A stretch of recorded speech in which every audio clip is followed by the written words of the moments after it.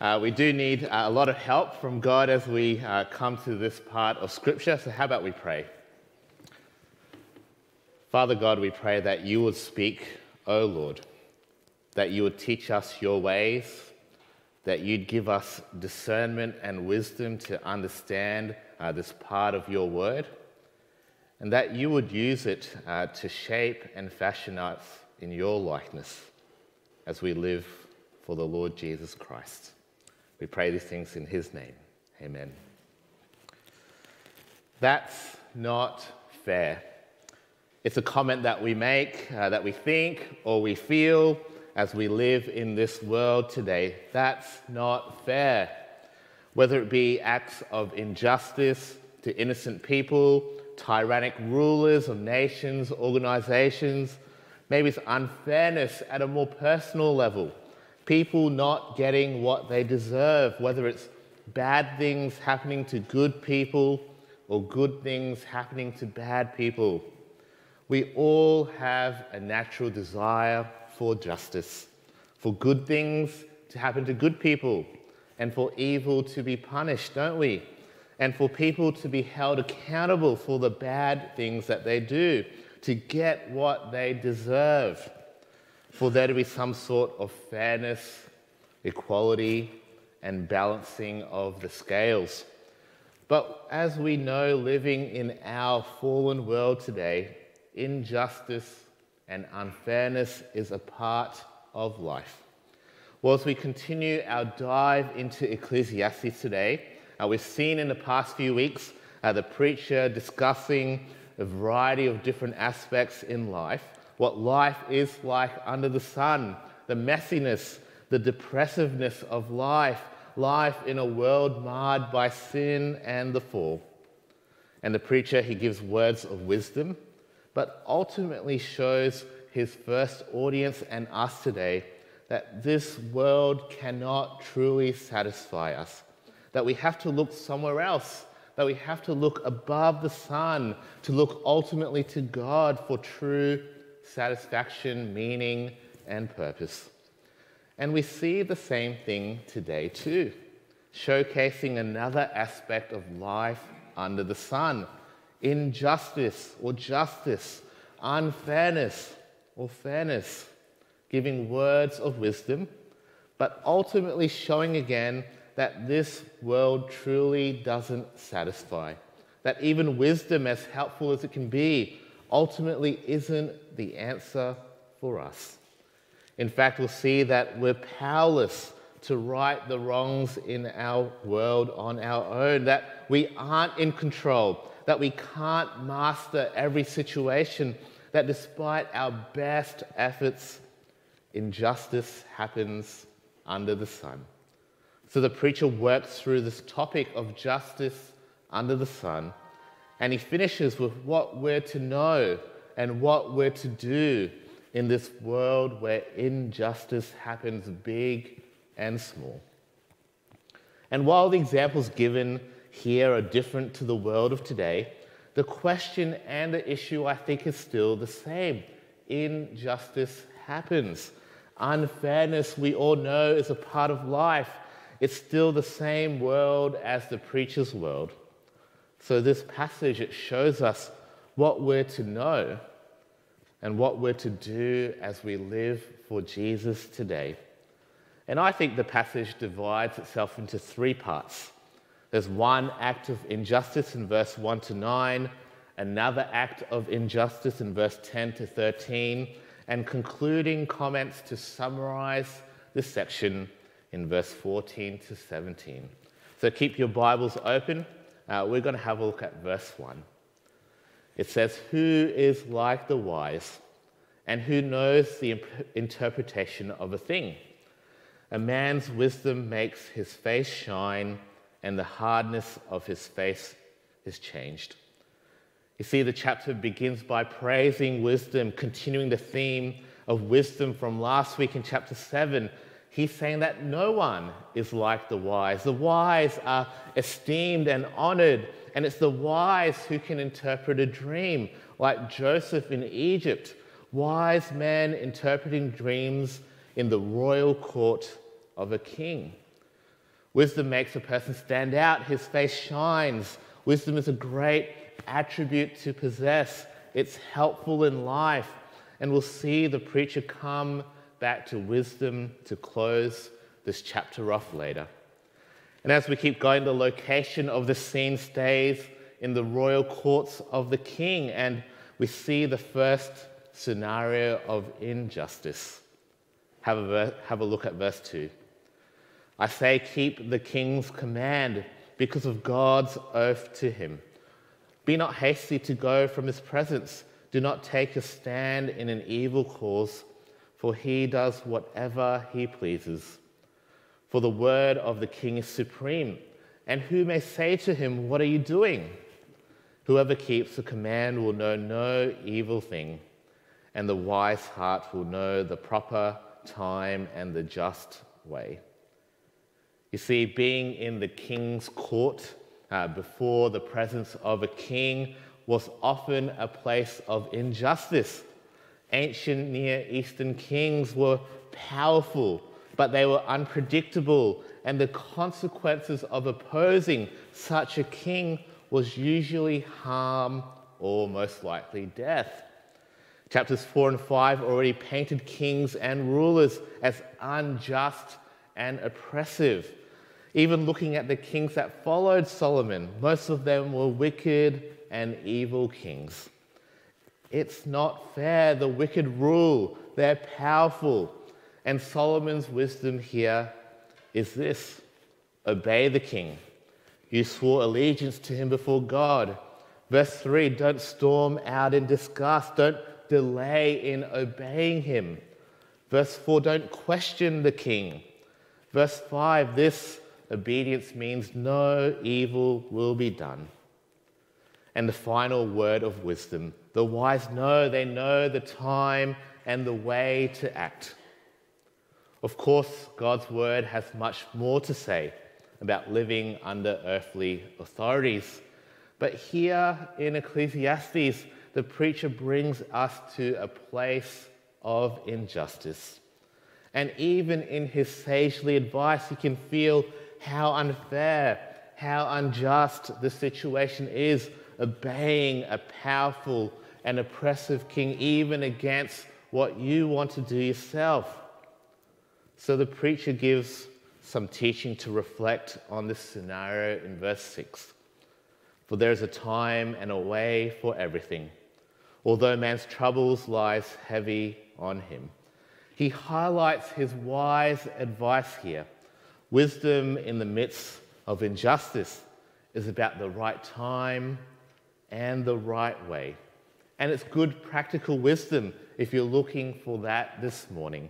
Because we often say or do silly things, don't we, when we have the right time but the wrong way to do something, or the right way but the wrong time to do something. And this leads the preacher to commenting on life under the sun in verse 7. He says, for he does not know what is to be, for who can tell him how it will be? No man has power to retain the spirit or power over the day of death.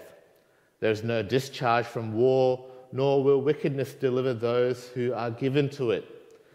See, the preacher goes on and he picks up again from chapter 3.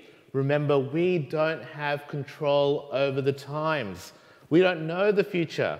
We don't have control or power over the wind, which in Hebrew is the same word as spirit, or over when we die. We don't have power or control over that. If we're a soldier, we're not in control just to walk away in the midst of a war in the battlefield.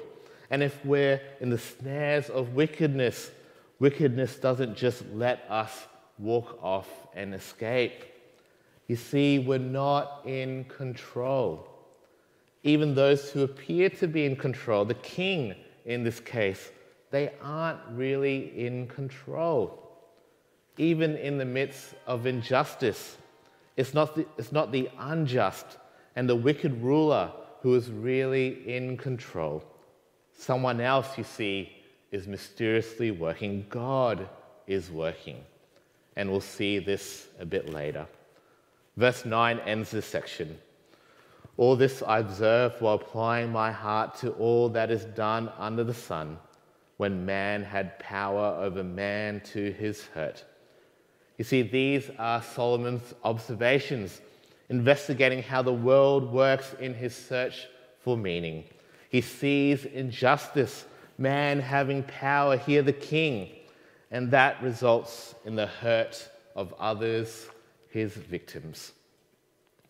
Well, as we keep going to our second scene of injustice, some think it's a new section and a new thing, while others think it actually is the same thing. It continues on with the same unjust and wicked king in mind, which highlights the theme of justice even more. Have a look at verse 10. He says, "Then I saw the wicked buried. They used to go in and out of the holy place and were praised in the city where they had done such things. This also is vanity." You see, this is the icing on the cake for injustice. The wicked rulers, they're buried. The ones oppressing, abusing their power, afflicting injustice. The ones who used to even walk in and out of the holy places. Kings walking in and out of the holy temple. And to add salt to the wound, these wicked ones, they're even praised when the city knew how unjust and oppressive these rulers and kings were. And the preacher moves to his favorite phrase, "This also is vanity." He puts his hands in the air in frustration. Justice under the sun. There is none. There is no justice. And this is what he sees in verse 11. Because the sentence against an evil deed is not executed speedily, the heart of the children of man is fully set to do evil. It's that feeling when you hear about the Bali bomber being released early, or the abuser getting off on a technicality. It's injustice. Evil isn't punished swiftly. Some even get off the hook completely. And this reality, it actually encourages people to do more evil and wickedness. You see, as the preacher suggests justice as a place to find meaning and satisfaction and purpose under the sun, his conclusion is the same as others: vanity, meaningless. There's no satisfaction in looking for justice under the sun.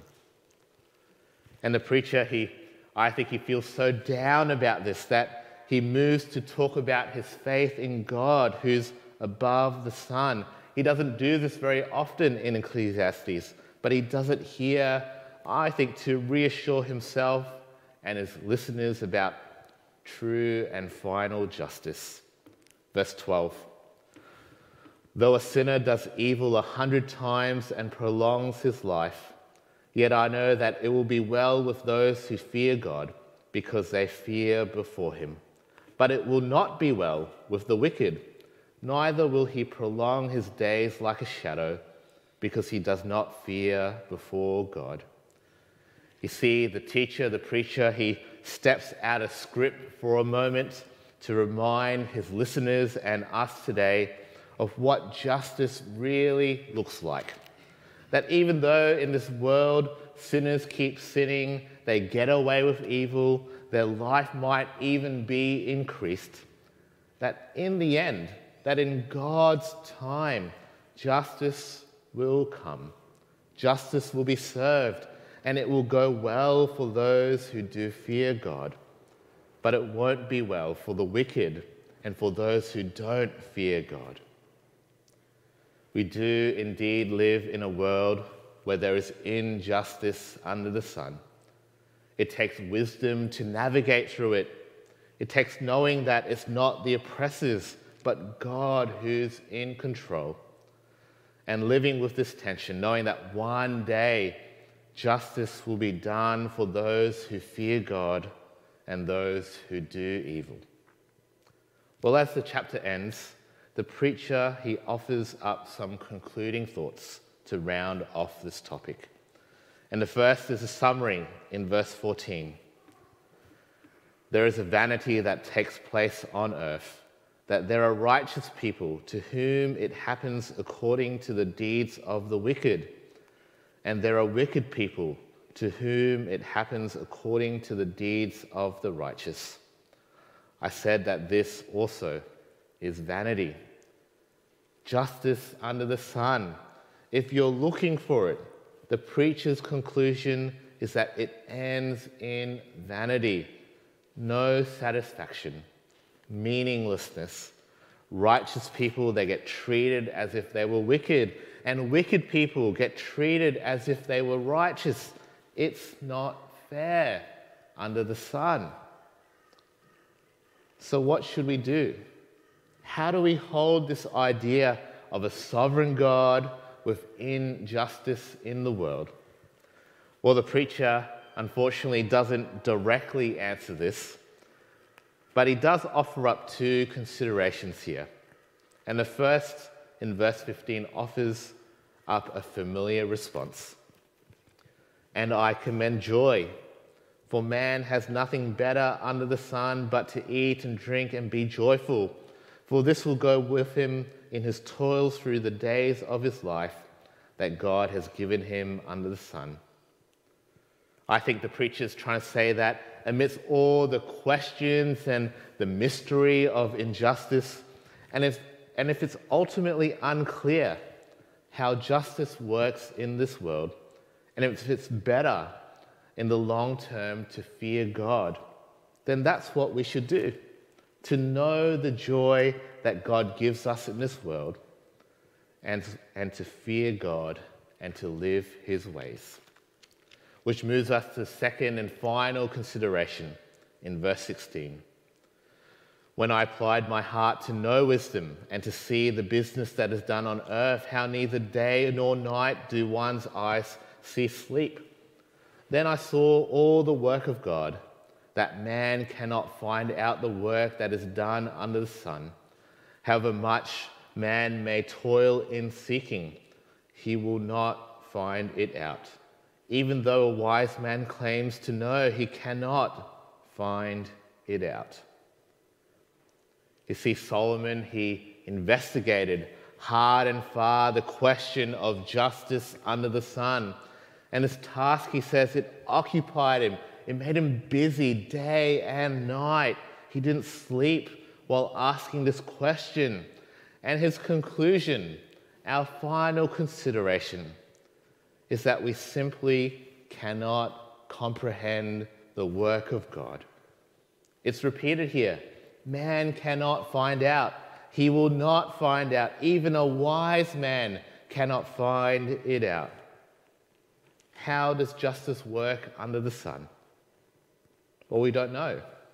We just know that God is sovereign, that he's in control, and behind the thick and mess of it, he's working. And for us, for you and me, for mere humans, it's just too much for us to grasp and comprehend. It's above our pay grade. Justice, it's a matter that we leave for God to deal with. And our role is to let God be God, to fear him, to live for him, to obey him, and to enjoy the life that God gives to us, his people. So in today's passage, we've looked at the topic of justice under the sun. We've touched very briefly on the question of injustice in the world. We see injustice in all sorts of places in our lives, whether it be acts of atrocities, tyrannic and abusive leaders, evil being unpunished, crime without an equal punishment, discrimination, slavery. We see good people get unrewarded. They suffer harshly, and they're dealt a bad hand in life, as we call it. We feel more personal feelings of unfairness.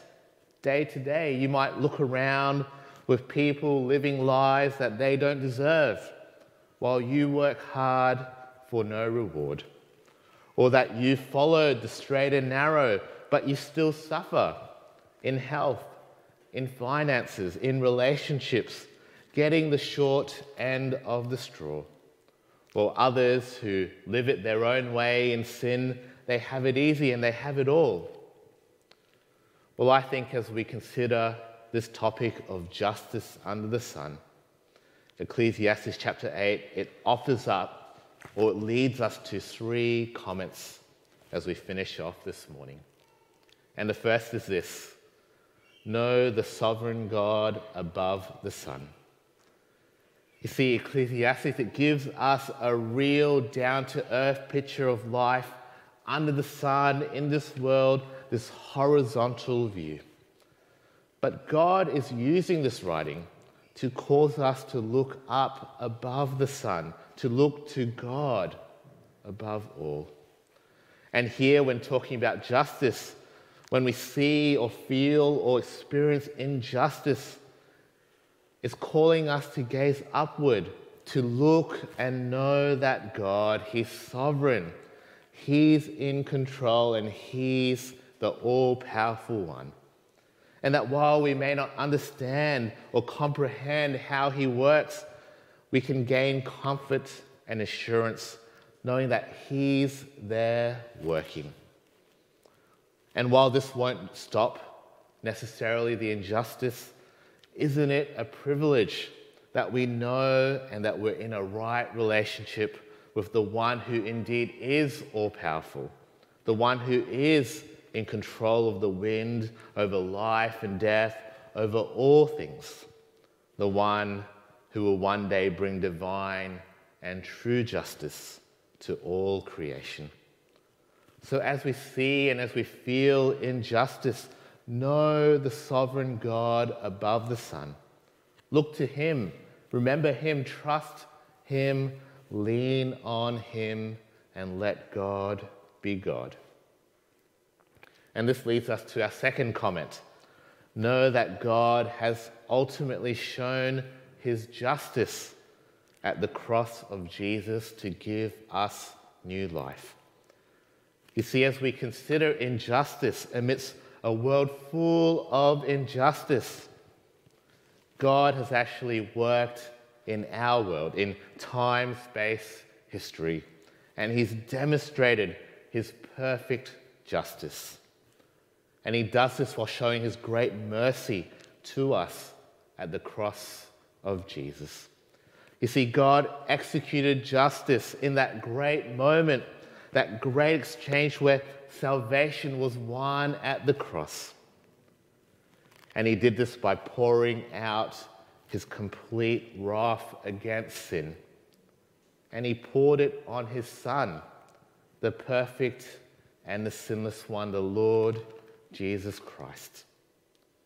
And through this one great act of justice, God, He gives and lavishes mercy on all those who trust in Jesus. People like you and me, deserving death for our sin. But because Jesus, He dies in our place on our behalf, God's judgment is satisfied in Jesus, and we look forward to new life forever. It's a scandalous justice. It almost feels like a great injustice. Undeserving sinners like us enjoying life and freedom. Yet it is a perfect justice that deals with the age-old problem of sin. So as we consider justice, injustice, we must remember the cross of Jesus, God's justice on display, His justice and mercy that allows sinners like us to enjoy new life for eternity. Never forget the cross of Jesus, especially in those moments when you're crying out, "That's not fair," of injustice. Run to the cross. Point people to the cross. Know that God has shown His justice at the cross to give you and me and us new life. And as we come to this morning's final comment, The preacher in Ecclesiastes, he's already alluded to a future justice, a future time of justice, when those who fear God will live in joy before God, and they will one day receive their just judgment and prosper and have life. And those who are wicked, on the other hand, or sinful or evil, they will receive their just judgment and be punished. And as we look back at God's show of justice at the cross of Jesus, we also look forward, we look ahead to a day of justice, a future day of salvation and judgment for all peoples. In Matthew chapter 13, Jesus tells a number of parables in rapid fire, several of them looking forward to this future day of justice. One of them is the parable of the net in verses 47 to 50. Jesus says, "Again, the kingdom of heaven is like a net that was thrown into the sea and gathered fish of every kind. When it was full, men drew it ashore and sat down and sorted the good into containers, but threw away the bad. So it will be at the end of the age. The angels will come out and separate the evil from the righteous and throw them into the fiery furnace. In that place there will be weeping and gnashing of teeth." You see, one day, God's going to come and wrap up all that's under the sun. And he's going to deliver ultimate justice, separating the good from the bad, saving those who believe in Jesus, the righteous, the ones who fear God, and judging the evil, the wicked, the ones who opposed God, the ones who ignored God, the ones who did evil and wickedness without the blood of Jesus covering up their sin. So as we consider justice under the sun, let's be reminded of that future day of justice and ask ourselves, how will you live your life today in light of that future day of justice? Well, the author of Ecclesiastes, he urges us in this. He says, fear God. And we do this, we fear God by acknowledging our rebellion before God, accepting Jesus' free gift of life won at the cross, and living well for Jesus as Lord and Savior. That's how you fear God in light of the cross of Jesus. It involves a conscious decision to follow Jesus, but it's a way of life that we continue to live by day by day by day. Whether you follow Jesus for a few days or a few decades, it's the same thing. Living well, fearing God day by day. And the author also urges us here to live well, to enjoy life, to be freed from that endless spiral of questioning justice and injustice, to trust God and his sovereign work, and to enjoy the life and the work that God gives to us, his children. Or maybe this morning finds you questioning the fairness of life.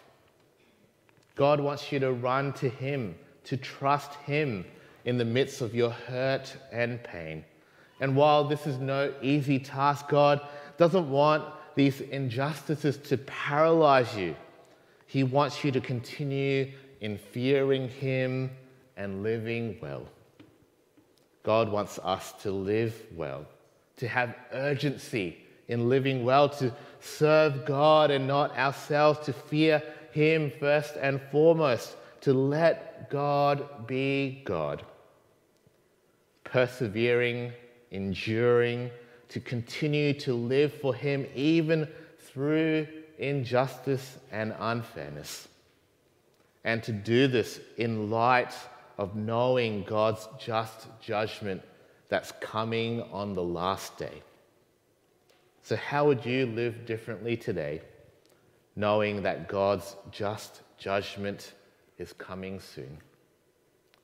Well, as we finish off this morning, We've seen that feeling that we all know, that there's no justice under the sun. Injustice happens, it rules and reigns, that looking for justice in this world, it's a dead end, it doesn't satisfy, it's a vain pursuit. But we've been reminded this morning also about the God of justice. God who's sovereign, who's in control, he's ruling and reigning above all. The God who's worked his perfect justice through Jesus on the cross, taking our penalty for our sin and winning us new life and salvation. And we've been reminded also to look ahead to that future, that final day of justice, where God will separate the righteous from the evil, those who fear God and those who oppose God, where God will save and judge once for all. And we've been challenged in light of this to trust our sovereign God amidst all that's happening in the world and in our lives, and to fear him, enjoying the life that God gives to each and every one of us. Well, let's pray in light of God's word today. Let's pray. Our sovereign and gracious God, in the times of our lives when we see, when we feel or experience injustice, when things just seem to be unfair, our Father, help us to lift our gaze, to fix them towards you, the sovereign God. Remind us that you are God, you're in control, and you know all that's happening. Even though for us it may not make sense and we cannot comprehend it, Lord, give us comfort knowing that you've got it in your powerful yet merciful hands. Lord, we thank you that in spite of all the injustices we see, that you have worked your divine justice in your Son, in his death, taking the sin that we deserved, wiping us clean and making us holy in your sight. Injustice, it seems, but your perfect justice for sin and for us to be saved. Lord, this morning, help us to fear you and to live for you above all. Lord, help us to live in light of your coming judgment when Jesus comes again in glory. Lord, we need wisdom. We need your help by your Spirit to persevere. And Lord, we need your truth to penetrate our minds and our hearts so that we can live for you and you only. Lord, do this in us, we pray. In Jesus' name, amen.